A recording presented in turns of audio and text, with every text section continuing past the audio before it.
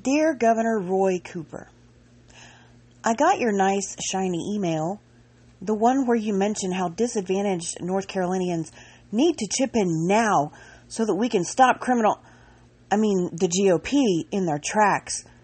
But there's a fly in that ointment, esteemed sir. That fly is the lack of inclusion from your candidates. I won't name names. Quite bluntly, I don't know who they all are.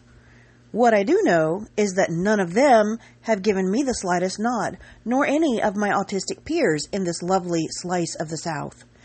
It's all great and wonderful to give stirring speeches about the disabled and the poor, but I've not seen much actually done that isn't more than a vague generality.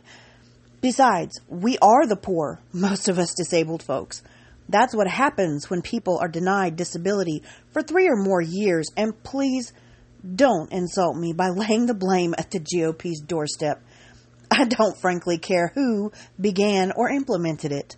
What I care about, and what thousands of others in your disabled voter base care about, is what your candidates plan to do to solve it now. And while your candidates are brainstorming that response, I'd like to ask who they're turning to for assistance, 'cause it sure isn't me. It isn't anyone at ASON, the Autism Self-Advocacy Network.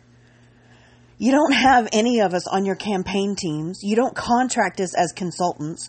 You go to psychiatrists, ABA therapists, frickin' Google.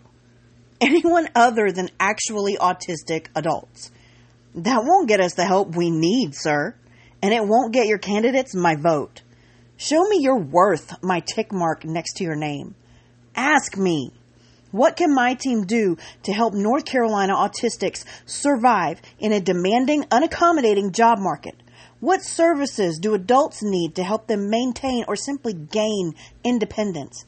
How can I personally be inclusive on my team at campaign events? So, dear Governor Cooper, thanks for asking for my money. Unfortunately, all I can offer you is my voice. We're broke. We don't have anything to chip in.